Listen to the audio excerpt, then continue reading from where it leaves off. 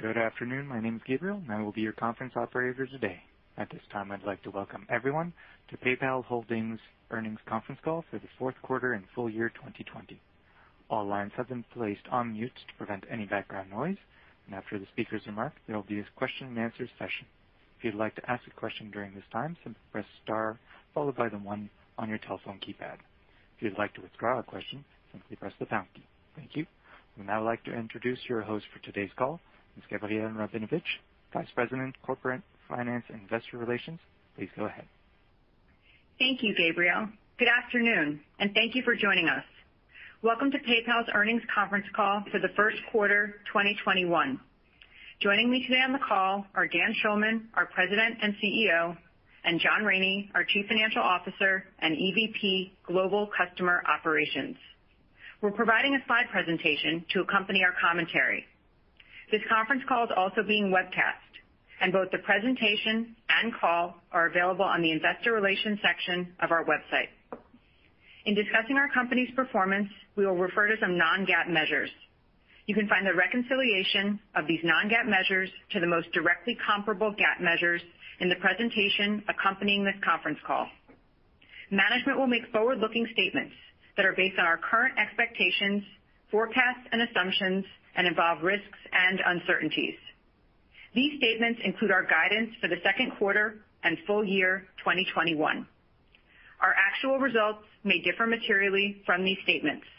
You can find more information about risks, uncertainties, and other factors that could affect our results in our most recent annual report on Form 10-K and quarterly reports on Form 10-Q filed with the SEC and available on the investor relations section of our website. You should not place undue reliance on any forward-looking statements. All information in this presentation is as of today's date, May 5, 2021. We expressly disclaim any obligation to update this information. With that, let me turn the call over to Dan. Thanks, Gabrielle, and thanks everyone for joining us today. I'm pleased to say that on the heels of the strongest year in PayPal's history, we just completed our strongest quarter ever. We had the record financial and operating results. Customers across the world have clearly embraced the digital economy, and PayPal has become an essential platform for both consumers and merchants.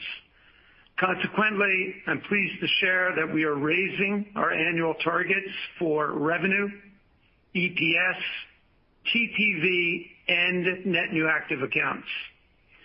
As much of the world begins to shift its attention towards a post-pandemic recovery, we continue to see strong demand for a comprehensive set of services from both our merchants and consumers. Over the coming year, we will accelerate our customers' digital engagement through the rapid innovation of our digital wallet and merchant commerce platform.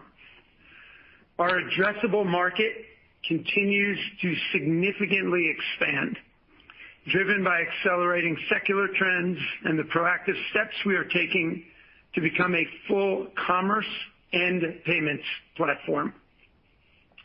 We believe that the shift in consumer digital behavior will remain essentially unchanged in a post-COVID world. Consumers have expanded their digital lives into a seamless online and offline experience. Our products are an essential enabler of the digital economy, and our mission to shape a future where everyone can participate fully in this new digital paradigm has never been more important. Our Q1 trends are strong across the board, and were further accelerated by favorable comps from a year ago. Our TPV grew by 50% on a spot basis or 46% on an FXN basis to $285 billion. eBay now represents 5.5% of our volume, and we expect their TPV to be approximately 3% of total volumes by year-end. Excluding eBay, our MS volumes grew by an all-time high of 54% on a spot basis and 50% on an FXN basis. Our transactions in the quarter were approximately 4.4 billion, growing 34% year-over-year. We added 14.5 million net new active accounts, ending the quarter with 392 million active accounts, up 21% year-over-year.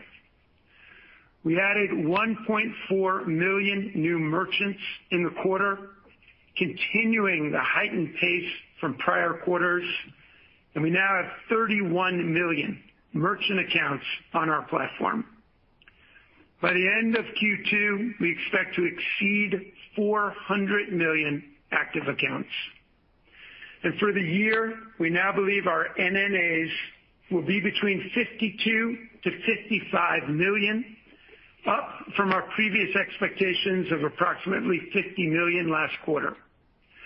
I'm particularly pleased to see our transactions per active account begin to accelerate due to increased engagement across our portfolio. Normalizing for Honey, our Q1 TPA grew by 8.3% year-over-year to 44.1. We generated $6.033 billion of revenue in Q1, growing a record 31% spot and 29% on an FXN basis.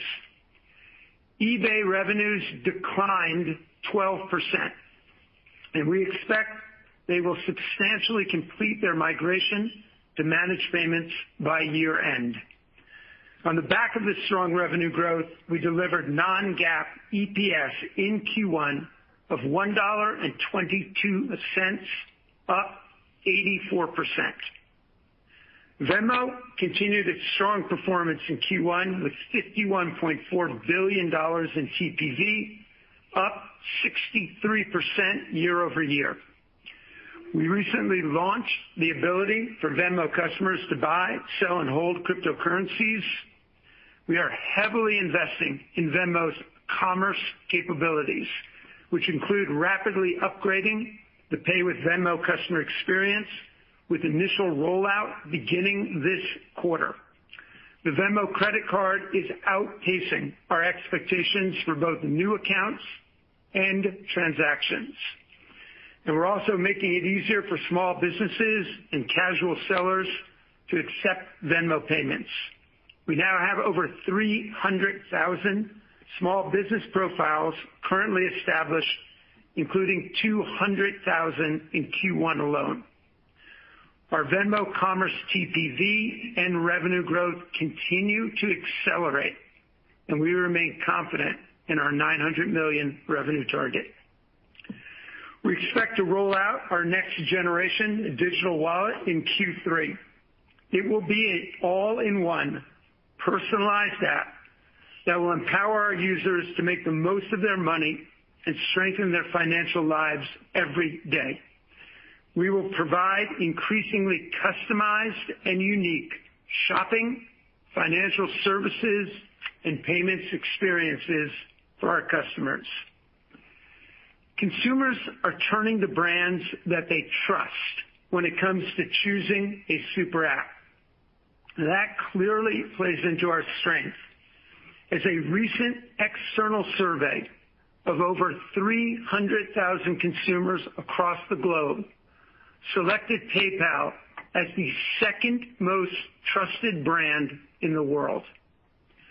Merchants continue to turn to PayPal in record numbers, as we are now an essential platform to enable their transition into the digital economy. Small businesses who used PayPal during the peak of the pandemic saw their overall revenues grow by 25% versus a negative 9% for all other small businesses in the same time period. Small businesses who used PayPal last year drove 75% of their online sales from outside their local neighborhood, clearly expanding their addressable market. And 65% of small businesses in the U.S. who use PayPal have cross-border sales versus less than 5% of all other small businesses. Across the shopping journey, merchants who use PayPal see a substantial lift. According to market research reported by Nielsen, merchants with PayPal experience 17% more repeat buyers. Their checkout completion goes up by 34%, and PayPal consumers spend an average of 12% more at PayPal merchants. And finally, PayPal consumers are loyal to PayPal merchants, buying 11% more often when PayPal is accepted. These are powerful facts that support our brand promise to retailers as we add more and more capabilities to our platform. For instance, our Buy Now, Pay Later product continues to move from strength to strength. In the short time from our launch, we've processed over $1 billion in TPV in the U.S. alone. Early results continue to show a significant 15% engagement lift in transactions and TPV. In addition, nearly 30,000 merchants have implemented our Buy Now, Pay Later capabilities upstream on their product pages, with a corresponding lift in our overall share of checkout. Demand for our PayPal and Venmo QR codes and in-store payments remains strong, with an additional merchant signing up every 28 seconds. We now have nearly 1 million merchants accepting our QR codes, with continued momentum across our large enterprise merchants. Our early adopters of QRC are spending 19% more TPV on the PayPal platform. Our overall in-store efforts across QR and cards equaled $6.4 billion in Q1. As I discussed during our Investor Day, we believe the current technological underpinnings of our financial system will be substantially upgraded over the coming years. Both cryptocurrencies and central bank-issued digital currencies can play a critical role in shaping a more inclusive recovery and a more equitable financial system. Our leadership in all forms of digital currency has been widely embraced, enabling numerous positive conversations with central banks, regulators, and government officials around the world. I'm also pleased to share that we closed our Curve acquisition last month, and Curve's talented team will bolster our existing technology resources and accelerate our efforts to shape a new financial infrastructure that is efficient, low cost, and inclusive. We have an extensive roadmap ahead of us, and our innovation will be pursued in partnership with governments and in compliance with local, national, and global regulatory frameworks.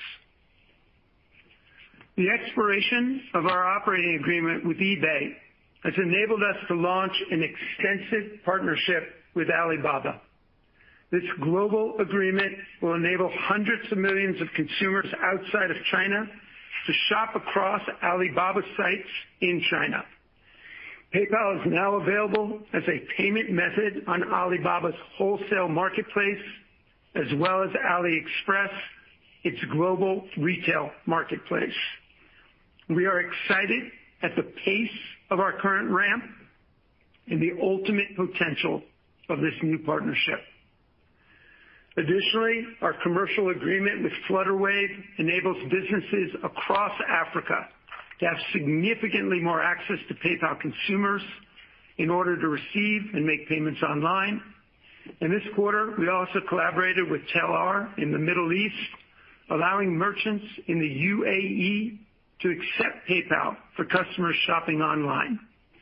These efforts serve to significantly broaden our reach and tap into rapidly growing marketplaces across the globe. We clearly have a lot of momentum as we exit Q1. We will continue to accelerate new product innovation throughout the year. Our increased expectations for 2021 reflect our conviction that we will continue to grow share and increase our addressable market by capitalizing on the accelerating shift to digital. I'd like to thank our employees who continue to work tirelessly on behalf of our customers. Their hard work drives our market leadership and positions us to continue to deliver value for all of our stakeholders. And with that, let me turn the call over to John. Thanks, Dan.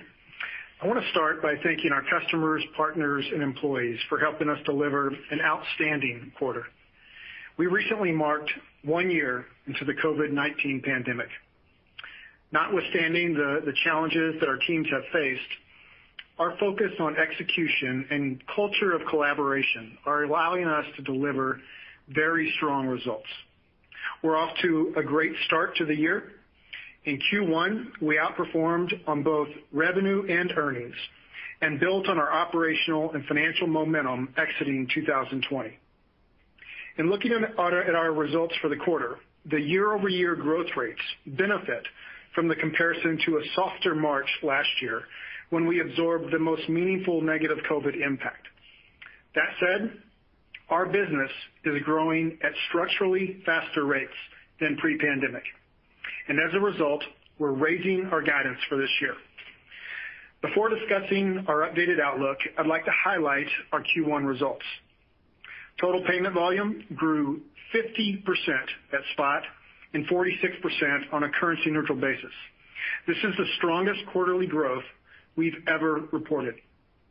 Our Q1 TPV grew at a 2-year compound annual growth rate of 33%, accelerating from 30% in Q4 and reflecting our strong momentum and user growth. Notably, while we typically experience a sequential decline in volumes from Q4 to Q1, this year our volume grew 3% quarter over quarter. Versus the first quarter last year, merchant services volume grew 50% currency neutral, and volume contributed by eBay marketplaces declined 3% on the same basis. In Q1, eBay represented 5.5% of our volume, down 53 basis points sequentially and down 260 basis points from Q1 last year. Revenue increased a record 31% on spot basis and 29% currency neutral to $6 billion. Transaction revenue grew 33% to $5.6 billion, representing 20 points of acceleration from last year on a spot basis and 8 points of acceleration sequentially. Strong performance across core PayPal, Braintree, and Venmo drove these results. Excluding eBay, transaction revenue grew 42%, indicative of the ongoing strength of our diversified two-sided platform.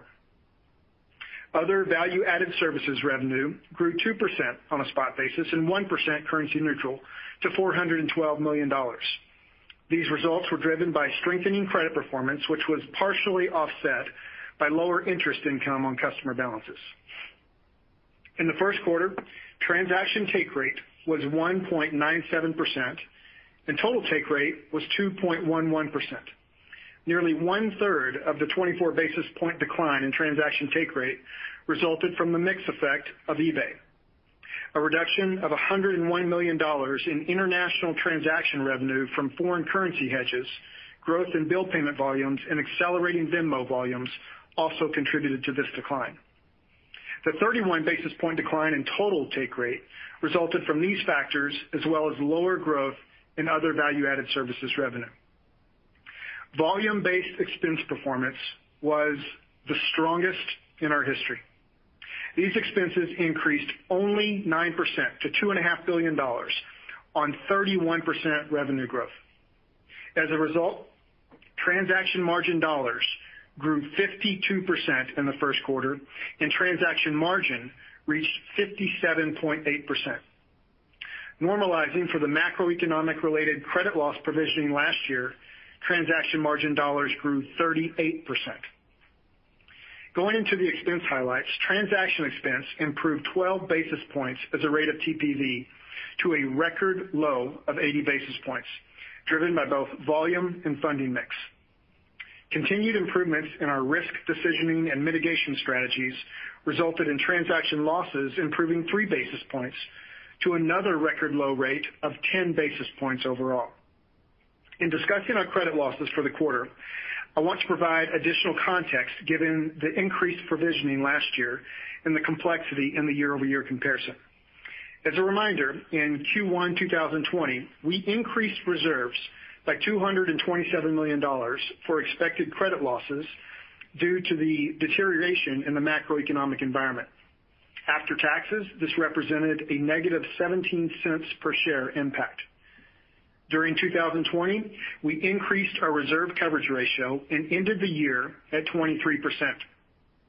In addition, our gross receivables balance declined from $4.5 billion at the end of the first quarter last year to $3.6 billion at the end of 2020. Tightened underwriting and strong repayment activity contributed to lower balances in our merchant loan portfolio. This decline was partially offset by growth in our consumer portfolio. These trends continued in the first quarter of 2021, and we ended the quarter with $3.5 billion in receivables. More favorable economic conditions and portfolio performance resulted in a partial release of reserves in Q1. This reserve release benefited credit losses by approximately $87 million and provided an approximate 6-cent benefit to EPS.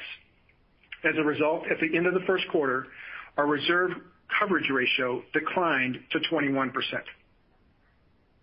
In the quarter, non-transaction related operating expenses increased 31% and represented 30% of revenue, remaining essentially flat to last year. We are prioritizing growth, and to advance our key initiatives, we're continuing to invest more in sales and marketing and technology and development. On a non-GAAP basis, operating income was $1.67 billion, and our operating margin was 27.7%, our strongest performance for any first quarter. Normalizing only for the macro-related provisioning last year, operating income grew 46%, and operating margin expanded approximately 300 basis points. In Q1, on this normalized basis and inclusive of our elevated investment spend, we earned an incremental 38 cents of operating income for every additional dollar of revenue generated. Non-GAAP other income declined by $39 million relative to last year. This was driven by reduced interest income from lower interest rates and higher interest expense from our debt issuance last May. The negative impact on non-GAAP EPS from the decline in other income was largely offset by a lower effective tax rate. For the first quarter, non-GAAP EPS grew 84% to $1.22. Again, normalizing for the 17-cent negative impact last year related to increased credit provisioning, non-GAAP EPS still grew 47%. We ended the quarter with cash equivalents, and investments of $19.1 billion. In addition, we generated $1.54 billion in free cash flow, representing 27% growth from the first quarter last year. For every dollar of revenue in the first quarter, we generated 25 cents of free cash flow. Now I'd like to discuss our updated guidance for 2021 and our guidance for the second quarter. This updated outlook reflects our ability to accelerate growth at scale at increasing rates of profitability, as well as the underlying strength of our core business. For the full year 2021, based on our record first quarter performance and sustained momentum, we are raising our net new active TPV revenue and earnings outlook. Relative to our prior expectations, eBay's managed payments transition has accelerated, and we now expect a greater percentage of the migration to be complete by the end of the third quarter. This acceleration puts more near-term pressure on our revenue and earnings growth. At the same time, this more compressed timing allows for a cleaner exit in 2021. broad-based strength in our merchant services business and improving credit performance allows us to more than offset this impact. We now expect revenue to be approximately $25.75 billion, or growth of approximately 20% on a spot basis for the year. We are raising our expectations for revenue growth by 1 point, while at the same time absorbing an additional 2 points of pressure to revenue growth from eBay. In addition, we expect to generate approximately 100 basis points of operating margin expansion this year, relative to the more modest margin expansion we had guided at the start of the year. As a result, we now expect non-GAAP earnings per share to be approximately $4.70, representing growth of approximately 21%. Relative to the guidance we provided at the start of the year, this is an additional 4 points of non-GAAP earnings growth in 2021. We're executing from a position of strength and seeing strong adoption of our new products and services. Our updated guidance includes increased investment in our digital wallet initiatives to drive further innovation, adoption, and engagement.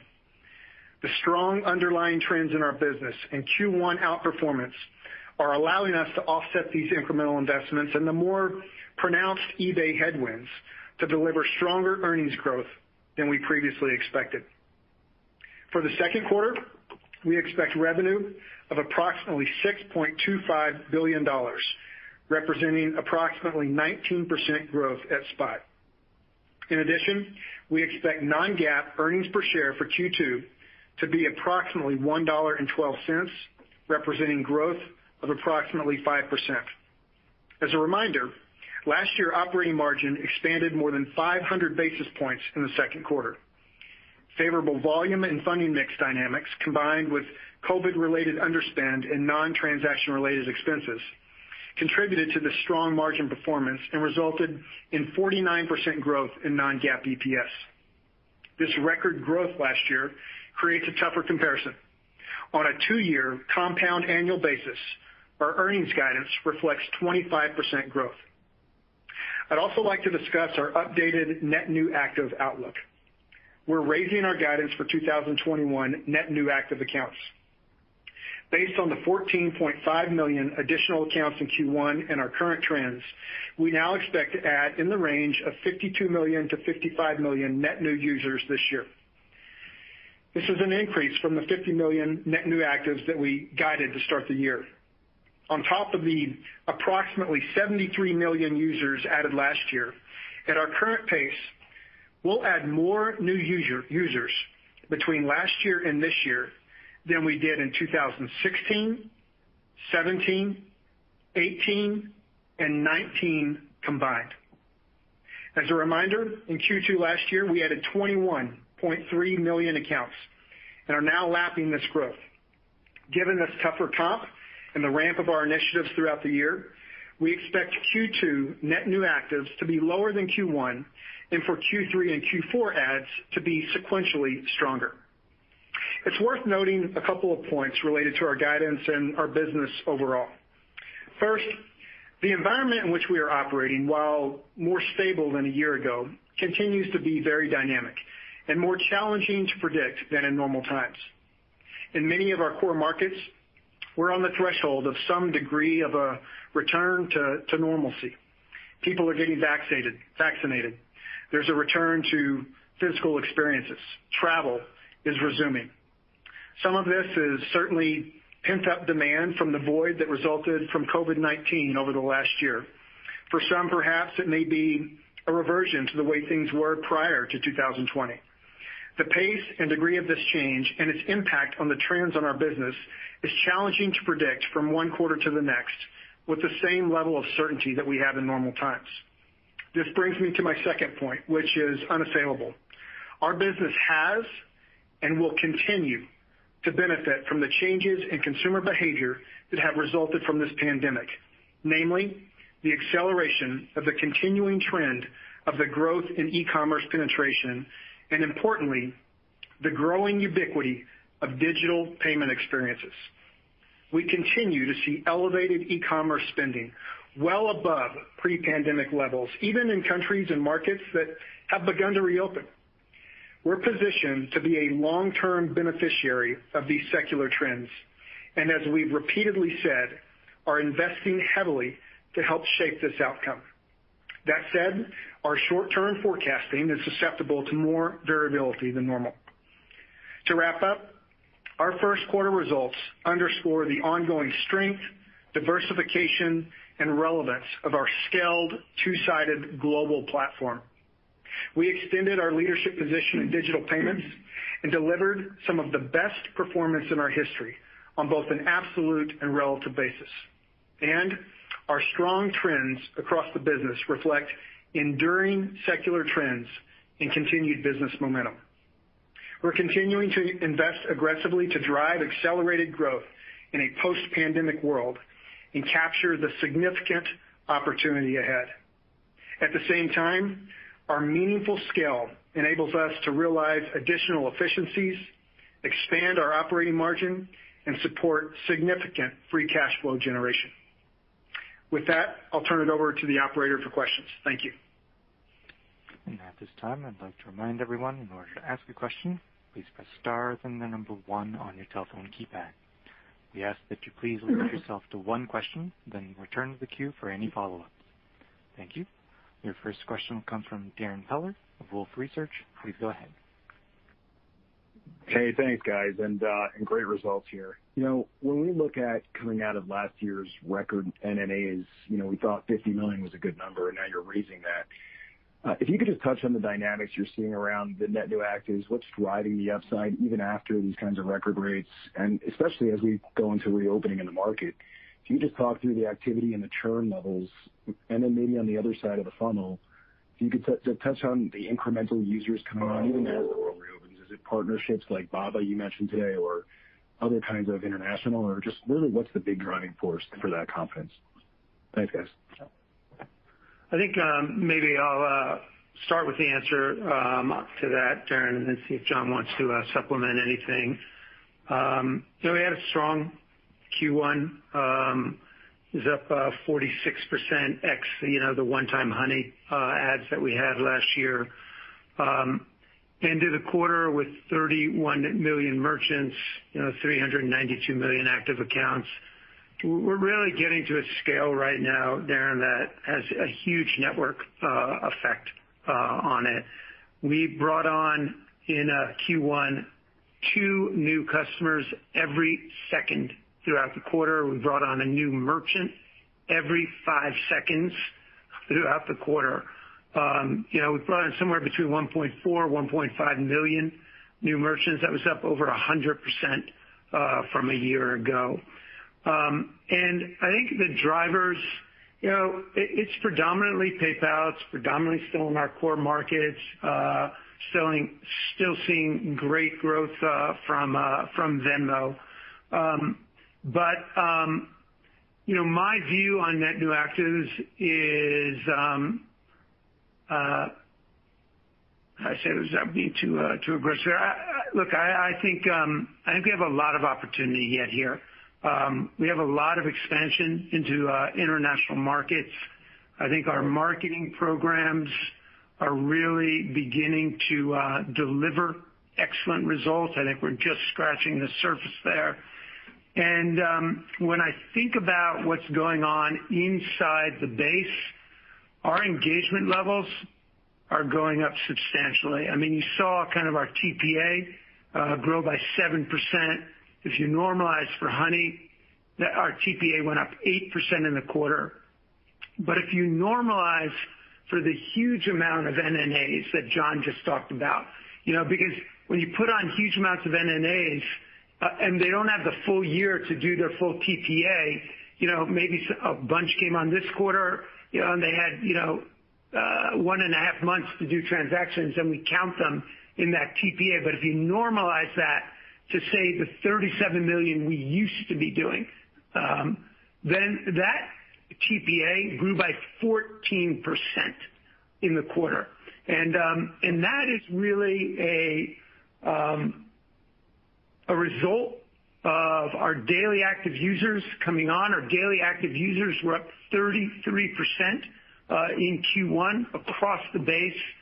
But, our new products and services right now are driving huge engagement levels. I'll just give you a couple of examples. Buy now, pay later. I'm sure somebody will talk about it later because we have a lot of fun things to talk about. But 50% of the customers who have used buy now, pay later have repeated within 3 months, and 70% have repeated within 6 months. If you look at our in-store cohort now, they're driving an incremental 60 to 120 incremental transactions. And, we talked about this last call, and it's holding true. About half of our crypto users open their app every single day. And so we're clearly beginning to see, both at the top of the funnel, the potential for increases into the top of the funnel and really narrowing the bottom of the funnel, which is why I'm bullish on actually our NNA trends. The one thing I point out, Darren, that I think is really important is the cadence of those NNAs. Q1 was a good solid quarter for us. Q2 is always going to be the lowest quarter of the year because we did 21.4 million net new actives last year. Even though our churn rates are down, and that was one of the best cohorts we ever activated, it puts incremental pressure at the bottom of the funnel for Q2. And then we see really increasing amounts of NNAs as we go through the year. So in general, really strong on the NNA front, really strong on the engagement front, and hopefully more of that to come. Yeah, I'll just add real quickly, Darren, if you go back to a year ago or maybe, 3 quarters ago, and you saw the record amount of net new actives that came in the second quarter, I think that, candidly, probably surprised everybody, right? That was an enormous number. And then you think about it, sort of like, okay, well, now what? Because we've got to make sure that we're engaging these customers and they're using us in all the ways that they can. And even going back to that point in time, a year ago, we knew that the second quarter this year was going to be our toughest comp from a net new active perspective. Even as Dan said, despite the improvements we've made in reducing churn, there's still a lot of pressure there. And so Q2 is going to be sort of the low point for the year for us, and then we expect 3Q and 4Q to see strengthening and acceleration there. But the thing that I will say that sort of gives us confidence in this, and we've talked about this for a period of time, but we've consistently said that these have been our most engaged cohorts that we've ever seen. And we're continuing to see those trends. They haven't waned what you might expect related to people returning to the physical world. And so that gives us the conviction around raising this and really what it bodes for the rest of our business as well. Okay, that's great. Thanks again, guys. Congrats again. Yeah, thanks, Darren. Your next question will come from Tien-Tsin Huang of J.P. Morgan. Please go ahead. Thank you. Really impressive results on many fronts. I wanted to ask on the first quarter revenue. So you beat your revenue guidance, looks like by 3 percentage points. I think that's the widest margin of upside we've seen in a few quarters. So I'm curious, what surprised you? Can you rank for us what surprised you? What drove the upside? And how does it change your revenue outlook for the year? It sounds like it's enough to offset the bigger eBay drag, but would love it if you could rank it for us maybe. Thanks. Yeah, Tien-Tsin, do you want me to start, Dan? Yeah. Okay. So I think starting with the full year, you're right. The momentum that we're seeing in the business really has allowed us to overcome the headwinds that we're seeing from a more accelerated migration for eBay to its managed payments. To specifically address your question on Q1, there's actually a handful of things that I think performed differently than what we expected, starting with January. So there was an extended holiday shopping period. Like the first couple weeks of January, we saw much stronger e-commerce activity than normal. On sort of the other bookend, getting to March, we saw a resumption in travel that happened more quickly than what we had estimated. And then sort of in between that, you've got the stimulus. And I don't want to overstate the effect of stimulus because we had assumed some of that in our forecast. I think it was pretty clear at that point in time that was going to happen. But I think fundamentally, if you step back and you think about, these things that I described that maybe are more transitory, what has been, I think, a more permanent shift is what we're seeing around, call it the displacement of cash. And you're just seeing more and more digital experiences that are replacing cash. I'll give you one sort of silly example, Tien-Tsin, but last Saturday night I went out to dinner, and a restaurant had reopened. I'm sitting inside, and when it gets time for me to get my check, I'm not handing off my credit card to the waiter for them to run and put it through the machine. They're printing a receipt with a QR code on it right there. That's a physical world experience that is happening digitally. And this is the transformation that is happening right in front of our eyes right now. We are on the threshold of this, and that's fundamentally, I think, it's a small anecdote, but I think it's a good example of kind of what we're seeing in our business, where there's this convergence of online and offline that is really benefiting our business. I just add on to that, because I think that is the strength that we're seeing even in markets that are opening. If you think about it, we did a 100-point raise in guidance for revenues. You had 200 incremental points of pressure from eBay. That's really, in effect, a 300-point raise on our core business. And that's because we are now seeing people living a digital life.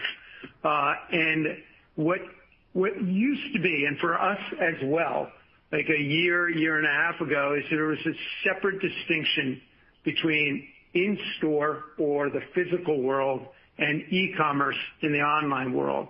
And now what we're seeing is that it's just a digital world. Even as economies open, more and more of those payments are moving to digital. Think about it like, Uber would be a good example. As more and more rides start there, they're moving into a physical environment, but it's all done through a digital platform and digital payments. And so clearly that is something that we see as a sustaining and growing trend going forward. And I think John mentioned cash is definitely being replaced. There's just a study done a week or two ago by one of the major networks that said anywhere between 60 to 70% of consumers are going to use cash less frequently, and that's moving to digital. It's moving to digital forms of payment, and it's moving to P2P. And by the way, when it moves to digital, it's moving predominantly to debit, which obviously is also, great from a funding perspective on that. And so I think we have this portfolio of services right now, whether it be Zettle or Braintree or QR codes or just what's happening in the physical world, that complements now what's happening in the online world with our more traditional products. And that's kind of a 1-2 punch that I don't think any of us really understood the extent of or the depth of the transition to a digital economy. And just if I can add one more thing, that for those reasons that Dan mentioned, it's also why we are investing as heavily as we are. At no point in time in our 6 years as a public company have we invested as heavily as we are right now, because we want to capitalize on these secular tailwinds, and we think it's really important. And that's why you see us not rolling through the entirety of that in terms of our EPS guidance, because we think it's more important to invest right now, and that is clearly our bias. And fortunately for us, we're able to do that while still expanding our operating margin in terms of our guidance, 100 basis points for the year. Yeah, that's very clear. Thank you both. Yep, thank you. Your next question will come from Lisa Ellis of MoffettNathanson. Please go ahead. Hey, good afternoon, guys. Thanks for taking my question. I had a follow-up on your comments, Dan, on digital currencies and their ability to potentially drive financial inclusion globally. As you're engaging with governments around the world that are experimenting with CBDCs, how are they thinking about the role of the private sector, and specifically what role or roles could you see PayPal playing? Meaning, more broadly, how should we think about how CBDCs could impact your business? Thank you. Yeah. We have had quite a number of conversations here in the U.S. and really across the world with the leaders of those regulatory bodies and some of the key players in government. I won't kind of obviously talk about the specifics of any of our conversations that we've had with them. What I would say is it is a conversation that is very much one of learning from each other, understanding the capabilities that each of us have, what some of the concerns that some of the central banks might have or governments, what some of the benefits of a platform like PayPal could do in various forms of how CBDCs could be issued. And I believe, based on all my conversations, that each country is going to go at different speeds.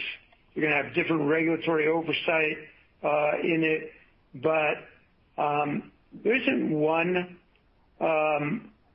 country around the world in which we've engaged in where I don't think that they're envisioning a future that isn't one of a digitized fiat currency. I think obviously there's a lot of synergy with digital wallets.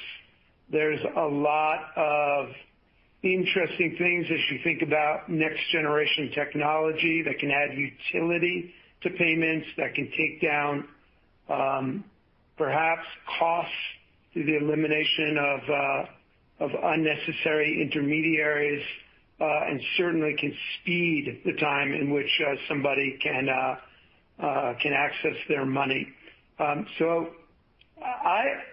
We've got a tremendous amount of really great, results going on tactically with our cryptocurrency efforts right now.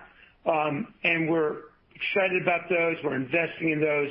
But this whole idea around establishing a digital currency and blockchain business unit inside PayPal is to think about what is the financial system going to start to move towards, and how can we be a shaper of that, a leader within that, and not a reactor to how that's happening. And those conversations have gone well beyond my expectations in terms of the openness of governments and central banks to think about, new ways of managing and moving money through the system. Very exciting. Thank you. It is actually. Yep. Thanks. Your next question will come from Sanjay Sakhrani of KBW. Please go ahead. Thanks. I had a question on the reopening trends seen thus far this year, and any discernible trends that you might have observed, like how it's affecting volume mix, funding mix, and just overall engagement with the PayPal ecosystem. Thanks. Sure, Sanjay. I'll start there, and Dan may want to add a little bit. I think there's a number of things there that we're observing. I think building on your question around debit, that's certainly something that stands out. We see a shift in funding towards more debit versus credit, and that's across our broad portfolio of products. But a good example is even like take buy now, pay later, where in the previous quarter about 78% of that was funded with debit. That moved up to 82% in the most recent quarter, and so clearly we're seeing a shift there. And again, going back to an earlier answer, we believe some of that is the displacement of cash. In terms of overall kind of trends that we're seeing around reopening, certainly travel has picked back up, and that happened a little bit earlier than what we had anticipated. Among the verticals that sort of stand out, fashion still is one of the single largest growth verticals in terms of overall volume for us. But in terms of the highest year-over-year growth rates, still food and groceries. And incidentally, even in markets where you've seen some reopening. So, again, it really supports what consumers have been telling the world in surveys for 12 months now. Now we're seeing it in behaviors. And so this sort of plays into a lot of the themes that we're talking about here in terms of this convergence of the physical world and online, and the need to have these omni experiences for your customers. But those would be a couple things that I would call out that we're seeing. Okay, thank you. Mm-hmm. Your next question will come from Colin Sebastian of Baird. Please go ahead.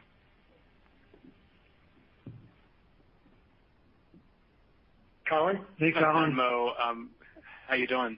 How you're feeling at this point about the original full-year revenue target for that business, and related to that, if you have any feedback on how crypto integration and business profiles are impacting how people are using Venmo, and if you could just remind us how the pipeline of other enhancements to the app will sequence over the course of the year. Thank you. Yeah, sure. So first of all, Venmo had another really strong quarter, TPV up 63%. It's off to a great start in Q2 as well. One really interesting thing, Colin, that John and I were remarking on the other day is if you look at the annualized TPV of Venmo right now, call it about $210 billion of TPV. Think back when we went public with PayPal. Our TPV for the year was $285 billion. So you basically have another PayPal inside of PayPal, but when we went public a year ago, and there is such huge monetization opportunity on that. I think, obviously we feel very confident in the 900 million, but that is scratching the surface of what Venmo can be. This is a huge base that's growing, and the great thing is that the team there is executing on all of their initiatives. Credit card, we knew it was a great experience, but it's performing beyond our expectations. New signups, transactions, that's what happens when you have a great value proposition consumer experience. Crypto launched at 1% ramp. It just went to 5% ramp. It will be 100% ramped by the end of this month, the end of May. And obviously, if you look at, again, surveys that have come out recently and you look at millennials, something like 74% of them anticipate that they're going to use crypto in the next year or two in some way. Business profiles growing above plan. We're going to be introducing things like goods and services, buyer protection. That's a huge revenue generator on the PayPal P2P side. That same thing will be happening on the Venmo side. Pay with Venmo, which by the way is very little of this year's 900 million. But that Pay with Venmo is going to be the majority of revenues as you look out several years from now. And so we're really excited about that rolling out. And, eventually Venmo is going to move down the same path that the PayPal super app digital wallet is going down. It's going to become a super app itself, putting in more and more capabilities and services around, again, shopping and basic consumer financial services and payments. It has international expansion in front of it, and there's just so much opportunity. I think we've all been, bullish on the potential of Venmo. We are now beginning to see it realized, and we just think that just want to keep investing in that because the opportunity is quite large. Great. Thanks, Dan. Yeah. Our next question will come from David Togut of Evercore ISI. Please go ahead. Thanks so much, and good to see the strong growth and engagement from Buy Now, Pay Later customers. Can you talk about your expectations for Buy Now, Pay Later for the balance of this year? More broadly, how you expect the most engaged Buy Now, Pay Later customers to engage in the PayPal ecosystem overall? Yeah, sure. I'll start, and then maybe John can go in. First of all, it's a great value proposition in the market. I think everybody clearly understands that and sees that. It's, no incremental cost for a merchant to have Buy Now, Pay Later It's just part of their take rate, easy integration. And by the way, PayPal is a trusted brand, so consumers see it, they recognize it, they have no problems taking part in that value proposition. And because we have now 392 million customers on the platform, we know them, we know their behaviors, we have higher approval rates and less defaults than what we are seeing out in the buy now, pay later space. Just to give you a sense, David, of results since launch, we have over $2 billion of TPV globally since launch, over $1 billion in the U.S. Over 14 million loans have been done, over 5 million unique customers. We have over 500,000 unique merchants, more hundreds of LE customers. As I mentioned, 30,000 upstream, and that's growing every single day. And one of the great things we're seeing with customers that are engaged in buy now, pay later is there's a 15% halo lift in TPV on the platform. And because they're funding it with debit's increasing. There's like a 16% reduction in our cost per transaction. So it's a great proposition for merchants. Tons of conversations going on with all the leading merchants. Big uptake with consumers, and we're going to expand into Australia by the end of Q2 and then much more of Europe by the end of the year. Thanks for all those great metrics. Just a quick follow-up on bottom of the funnel impact from the growth of buy now, pay later. Yeah. Well, again, it's a little bit early because, we've launched all of these things in the last 6 or 8 months or so. Given we look at 12-month actives. But if you look at the repeat behavior and the increased engagement, that probably bodes pretty well for both TPA and churn reduction, especially given that this is now scaling this is meaningful scale even for a company of our size. Thanks so much. Congratulations. Yeah, thank you. Your next question will come from Bryan Keane of Deutsche Bank. Please go ahead. Hi, guys. I wanted to ask John on the impressive operating leverage, and we saw the raise of non-GAAP operating margins to, I think it's about 100 basis points. So just thinking about what caused the increase in confidence there, and even though eBay is a bigger headwind and you're investing more, you're still increasing operating margins. So there's a lot of things going in the positive direction there. So just like to get the details from you. Thanks. Happy to address that, Brian. So again, I want to repeat the number because it's a whopping number. 38% incremental operating margins in the quarter. That's it really demonstrates the scalability of our platform, particularly when you think about the level of investment that we've had internally. And you can look at some of the year-over-year comps in our expense line items and get an idea of that. But I think there's a number of different areas, but a couple that obviously stand out are the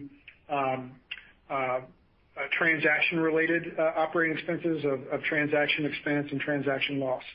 To have record lows in both those, again, the improvements that we've made in our risk capabilities to drive down transaction losses has just been tremendous. And we started talking about this probably five or 6 quarters ago. And look, I don't know if we're going to come in at 10 basis points every quarter. I certainly would hope so. But that is a performance that was really hard to imagine a couple of years ago.